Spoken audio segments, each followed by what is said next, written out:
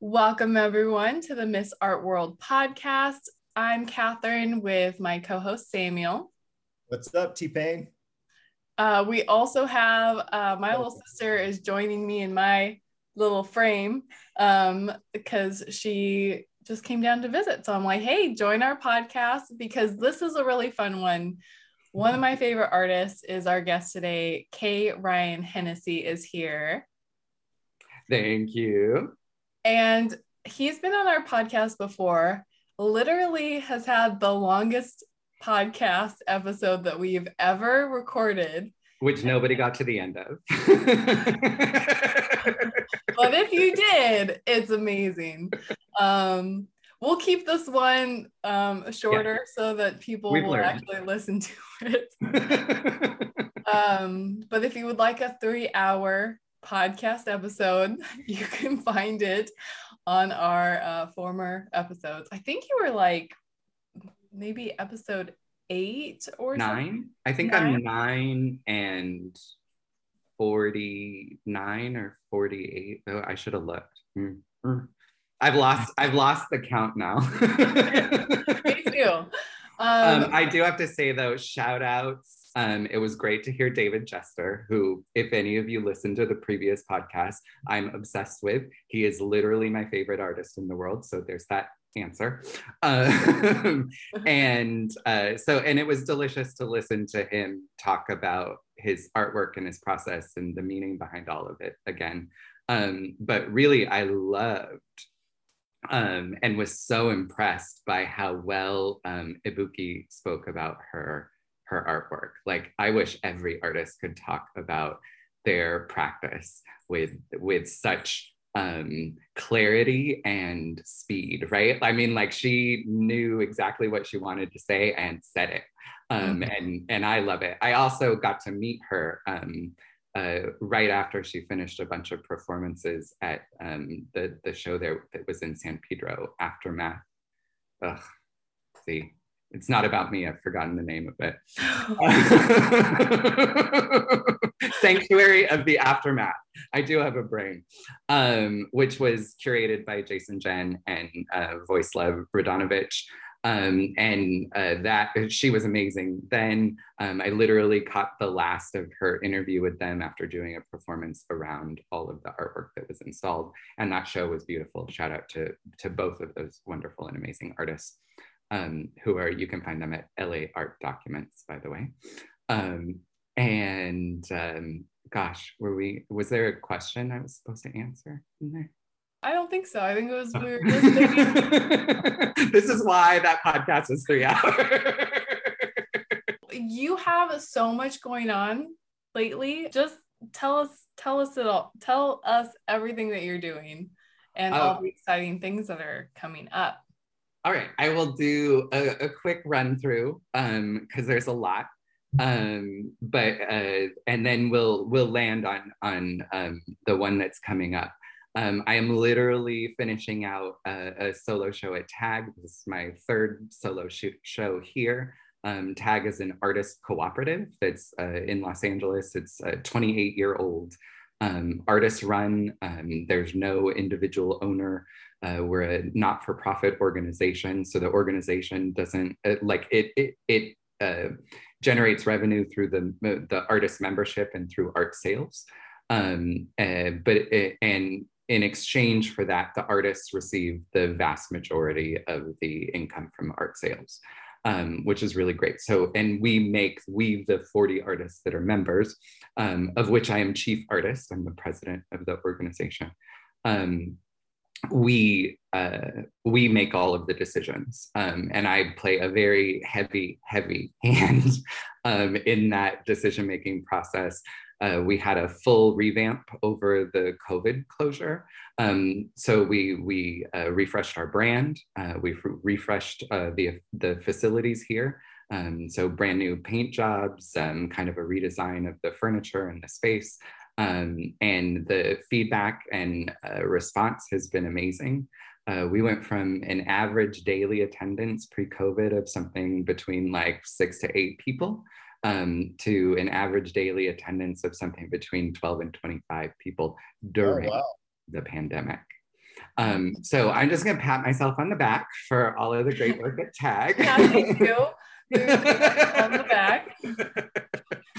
And also during that time, we kind of restructured the internal organization. So the artists are taking a greater lead in the ownership. And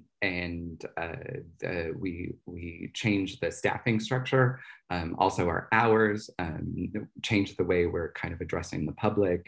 We've moved away from cafe to in-house art review management, like a whole host of changes that are better overall for the business. So, and then behind all of that, and why I have a stake in that is I'm calling it my MBA in fine art management and small business administration, even though it's not a credentialed program. And that's because I really want to understand the art market. I've been thinking about having a space and running art programs and how you do that in a commercial setting, how you make that work. And the art market is actually a really scary place. It's got one of the biggest wealth distribution disparities in terms of all industries. But when we talk about it as an industry as a whole, it's almost $1 trillion in annual income for the United States by itself.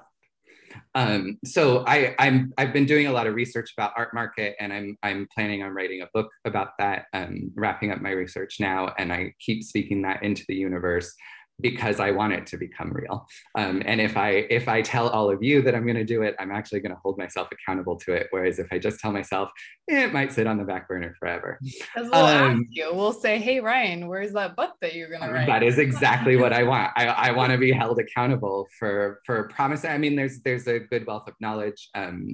It's come back to me that in the little LA, not-for-profit artist-run space universe that is here in Southern California, I've become known as the guy who understands the market and money, and that's pretty cool.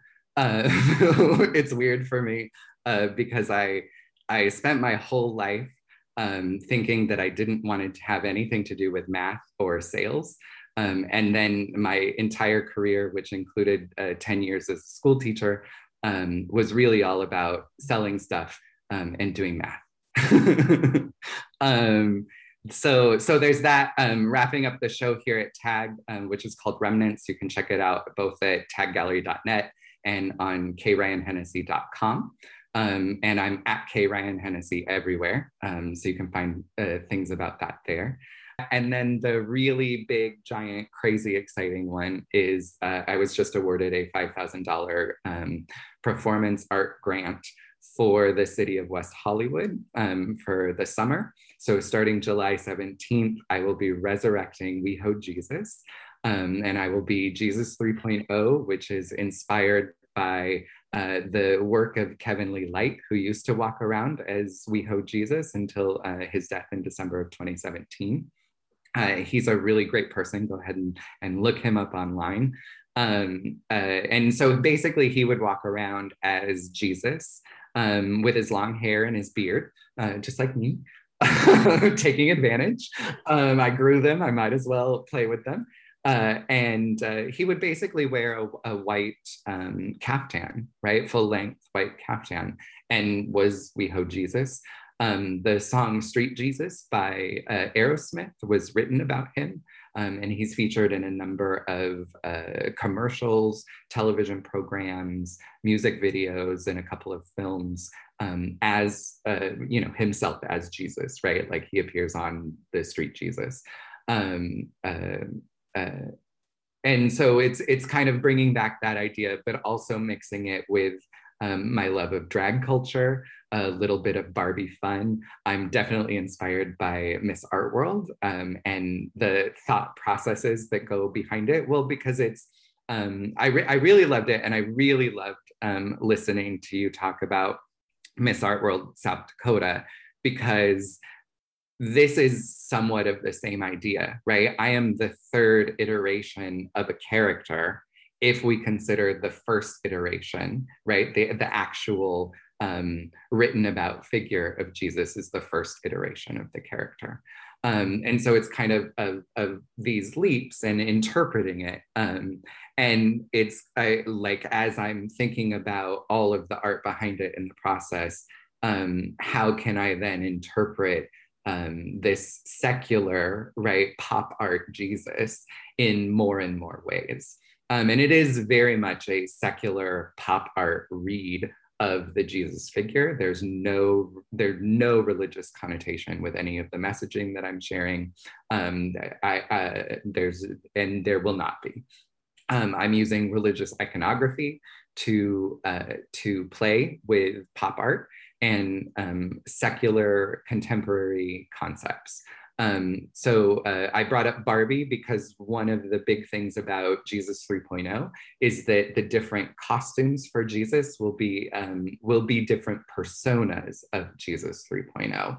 So like you have architect Barbie and Malibu Barbie and etc. Barbie, I'll have the same with Jesus. So I think I've landed on its pina colada Jesus. There's still a little bit more to go, but this is going to be the first one. It's the launch of summer. So July 17th, I'm planning.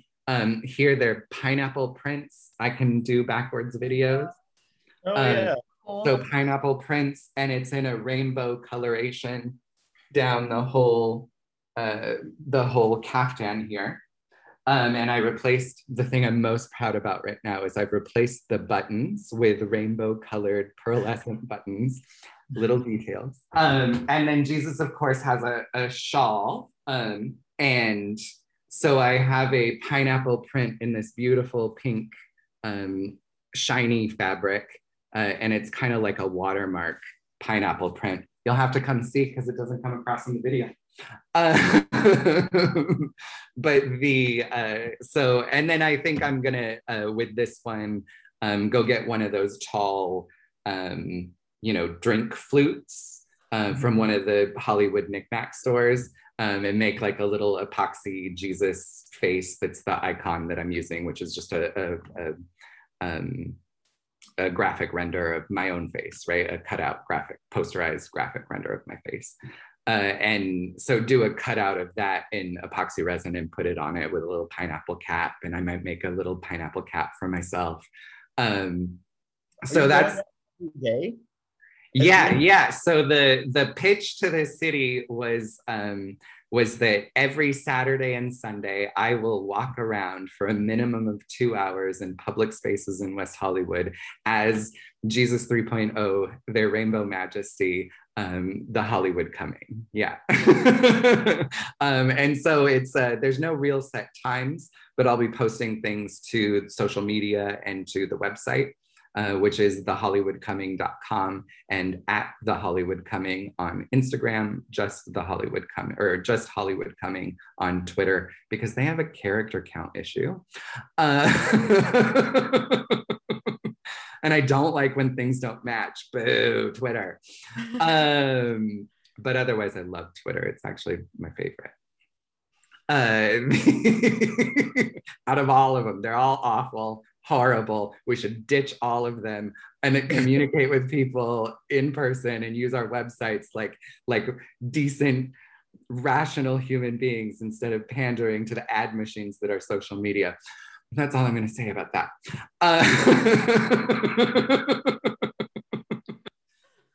But yeah, so Jesus is coming. Jesus is about pop art.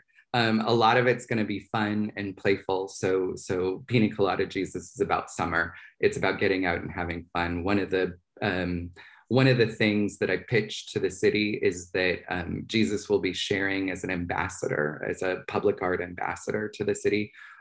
We'll be sharing 7 pillars of community, and those are directly tied one-to-one correlations to the core values of the city of West Hollywood.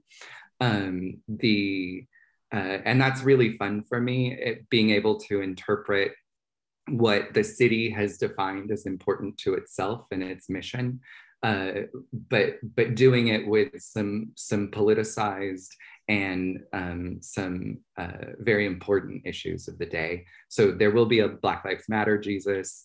One of Jesus's messages, Jesus 3.0's messages, is trans awareness. And so Jesus 3.0 will identify as they, them, and is actually a non-binary asexual character. But don't let asexual mean not sexy. There will be some sexy Jesuses. Jesus has 3 basic silhouettes that are, and 2 of those are going to be the inspiration for the public art process. And the first of those is Jesus in a caftan, usually with a sash of some kind or a shawl. And actually, I'm going to build the sashes and shawls to be interchangeable, right? It can be a sash, now it can be a shawl. And then the next one is kind of the toga style Jesus, very classic Greek, Roman, Renaissance art style of toga Jesus. So those are 2 basic silhouettes that we'll be working with. And I'm collaborating with LGBT and West Hollywood or West Hollywood resident costumers. So I had a fitting this morning with Katie Brightside. She has an episode on the Miss Art World podcast. And Katie is doing a couple of costumes. We're working on the idea behind the second one, but the first one is off of her Mad World design, and we're calling it Mental Health Awareness Jesus. And so there will be a focus on messaging around mental health and mental health resources with that character. It is a rather darker read of Jesus. So there's lots of blacks, some skulls. There's a bit of sexiness in the design of it. And it's a kimono inspired look. So it's going to be very, very different in a fashion sense. I'm also working with Chuck Hong, who is one of the wonderful staff here at Tag Gallery. So I get to work with him all the time. And Chuck also has a podcast on the Myth Art podcast. And so Chuck's going to make me a toga inspired at my request. I'm very, very interested in this toga look. I'm working largely on the caftan looks, which I'm using pre-made caftans, and I'm hand embellishing them in different ways. I'm literally learning how to sew as we go. So mine need to be easier and more like woodblock prints and things like that. I can hand stitch, I can do buttons. What pushed you to do this project? Oh gosh, I mean, it's kind of all a mix of things. Having the hair and beard, really, I like, people remark on it. Like all random people in the world, I'll be at the checkout register, and the clerk will say, "You look like Jesus," and it's like, well, thank you. And yes, I do look like white Jesus, right? I look like the European, like very, I literally have, this is my hair. I washed and blow dried it today. And, that's it. That's all I did. So it's very straight, and it holds the silhouette well.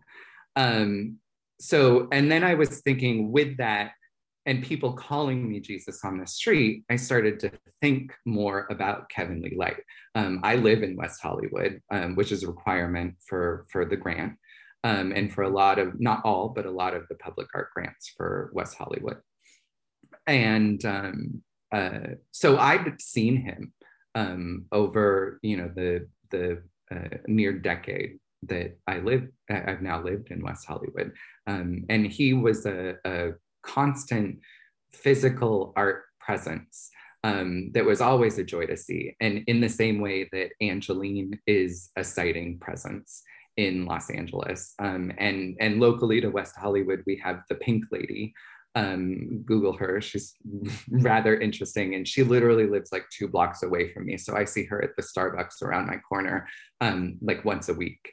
And I used to see Kevin Lee Light just as frequently.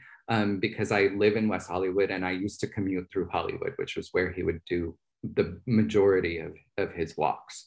And so that was all in the zeitgeist. And then with California reopening, there was the grant opportunity.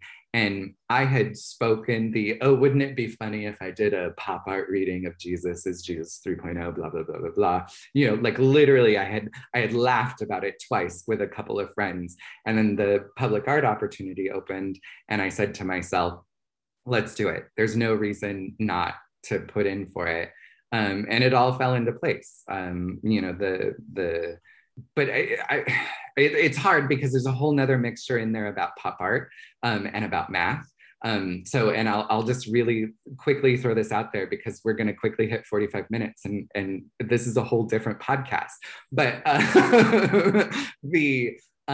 so in the art market, art that actually sells, the number one thing that dominates right now is the mid-century masters. And the reason they dominate is because it's a really small market share. There's not enough artwork to go around for the demand.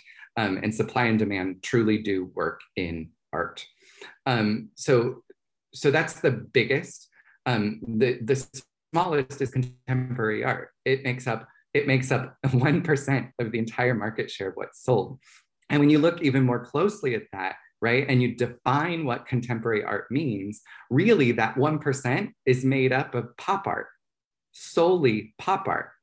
So pop art is the only contemporary art that has a measurable opportunity of income generation in the contemporary art sector. So everything else that we are doing, everything else, which is all of contemporary abstract expressionism, which is everything that we are making, right? Because contemporary abstract expressionism is basically just defined as anything that's made right now in a non-traditional style, including pop art. So it's what I make, it's what Catherine makes with her nails, it's what all of the artists at TAG, like literally you go to the TAG website, it doesn't matter the different style, the different type of art that they're making, it is all contemporary abstract expressionism. All of it, everything made today is contemporary abstract expressionism. But the only part of it that's sellable today is pop art. If you're making anything else, you're making it for immortality. Right? You're making it in the vain hopes that your name will be remembered and your art will be remembered in history because you will never make money off of it. And when you look at the top 10 selling artists in the world, they're all pop artists. And the top three, they change top three living artists, and they change a little bit, are Banksy and Hearst and Kuntz. Whether you like them or not, those are the top three. And I'll get off my soapbox with this statement, and it is that if you look closely at those three and you look closely at the top 10, every single one of them has rejected the status quo of art hierarchy, meaning that they have not followed the quote blue chip or private gallery road. And in fact have created their own markets. Every single one of them. It's all available. It's just digging. Top paid artist, and my list says Kanye West, Elton John. So how do you look it up to West? You have to look up fine art. Fine art. Yeah, okay. Yeah. And wrong list, Samuel. Wrong list. Yeah, and sometimes, especially like with the smarter search engines like Google, for instance, I actually subtract things. So I'll subtract music from the search, right? Which is the parentheses minus music and parentheses. Sorry, I'm a nerd. And also I feel like I literally jumped on this call and was like, boom, here's what I want to say. And yeah. Oh, it's great. I literally, most times I will send Samuel like the artist a week ahead of time. And because we scheduled this kind of later. And so I was like, shoot, I have to send Samuel Ryan's like Instagram and everything. And I was like, but it'll be great because Ryan's a great talker. So literally we could just like have him going and like. I mean, there is still, and I said this in episode 9, we think, and which I've this is how vain I am. I know I've listened to it at least 3 times fully, all the way through.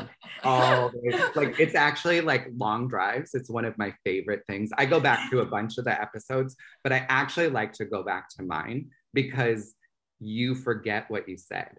And it's amazing to me how even in, you know, what, the year or so that it's been, some of my opinions have changed. Right. And which is like where to anyone who speaks on a recording. No, it's really scary because people will ask me things and my opinion has changed. And I know that I've said things before and then it seems like I'm inconsistent, but I think you do grow and you alter your opinion. But yeah, I agree with you. You're supposed to grow and change. Yeah. That's the whole point of living. And I think that's what nowadays we're getting very confused with. People don't have the same thoughts they had yesterday. They're growing and they're changing. And you're always hopefully changing for the better. And you shouldn't really punish people for what they said or believed in the past, especially if they no longer believe that, which is, it's to go and grab your pitchfork and chase people down. It's totally true. Totally true. I want to look up because I want to get her name right. And I don't want to call her the popsicle lady. And so I'm going to look it up. And Betsy? Yes, thank you. So on the subject of pop art, the entire time I listened to that episode, I was like, this is everything that the research says, right? And if you go back and listen to that episode with the knowledge that pop art is the only salable type of art, and you listen to how she got to the popsicles, it's why she's so successful now. And just, you know, another on pop art with that idea, right, is that David Jester's the same way. So both of them are creating work that's contemporary abstract expressionism, but the popsicles are pop art by the nature of their design and the materials that they're made out of. That's episode 76 for anyone. Yes, it was recent. Yeah, very recent. And then the same with David Jester, who's actually painting in a very traditional oil style, but he's doing it with contemporary subjects, which makes it pop art. There's also some other pop art elements in there. His use of the male figure as a sexual object, as something for the male gaze to consume, it would fall into that pop art kind of vein, but now we're getting a little too intellectual and verging back to contemporary abstract expressionism, right? So see how that line is really fine and thin, but when it comes to Jesus, that's kind of where I want to be. I want the whole piece to be pop art, and the performance is only the first aspect of it. There will be my next year solo show at TAG. I'm already planning will include the frocks, probably appearances as Jesus in the space. It will also include photographs, and I've already reached out to a handful of photographers to create pieces of artwork in their vision using these tools as part of the palette. And those will be part of the exhibit. I'd also like a couple of videos to go with that. So the exhibit will actually be costumes, photos, and video of Jesus 3.0, all of which then are salable objects. But Jesus will live as something that can continue on, you know, as a performance piece, just like Miss Art World, for instance. And the nice thing about it is it's really just showing up, right? It's not like I have to put on a mantle, or I do have some very specific messages I want to get across, and particularly contemporary political messages, messages of friendliness and brotherhood and those kind of things, but very much in a secular context. Are you preaching then? Are you like not necessarily, because I guess it is preaching. Are you talking to anyone, or no? Is it just the look? It's just the look, but it will be. I mean, they're part of the pitch, and part of the performance is passing out postcards and stickers and those kind of things that are all pop art and related. I'm thinking about also making some posters for the local businesses, like Jesus Was Seen Here, et cetera, et cetera. Anybody that wants to play along. It's all very self-promotional, which is another wonderful aspect of the pop art portion of it. And I will be having conversations with people on the street as they want to interact with me. And it will be with the messaging. And I plan to stay in character when I'm wearing Jesus. But there's, not too much of it. Like the big things that I'm going to have to be, I'm going to need to be a little bit more patient and a little bit more kind as Jesus 3.0 than Ryan 1.0 is naturally. It just turns out that if you put me in a room with 100 other people, I'm, the 13th person in line that's going to speak up for discomfort or want or need or anything like that, which just means I have a 7 or 87% disagreeable score, for those of you that are wondering. But really, it's just, I do a little meditation before, a nice relax, but it's walking around. It's fun, it's enjoyable. I expect to have some promotional appearances at venues. There's been some talks with one of the bar promoters about going to a couple of places for the nightlife scene. Whether or not they want me to get on a stage or make a speech, I don't think so. I think they just want people to show up, for the Instagram factor. Yeah. Or you can which is really what it's about. Wine. Yes, exactly. I should figure that one out, because I bet I could do like an apparatus in my sleeves where I could like. Oh yeah. Yeah. Although, ew, hot body wine.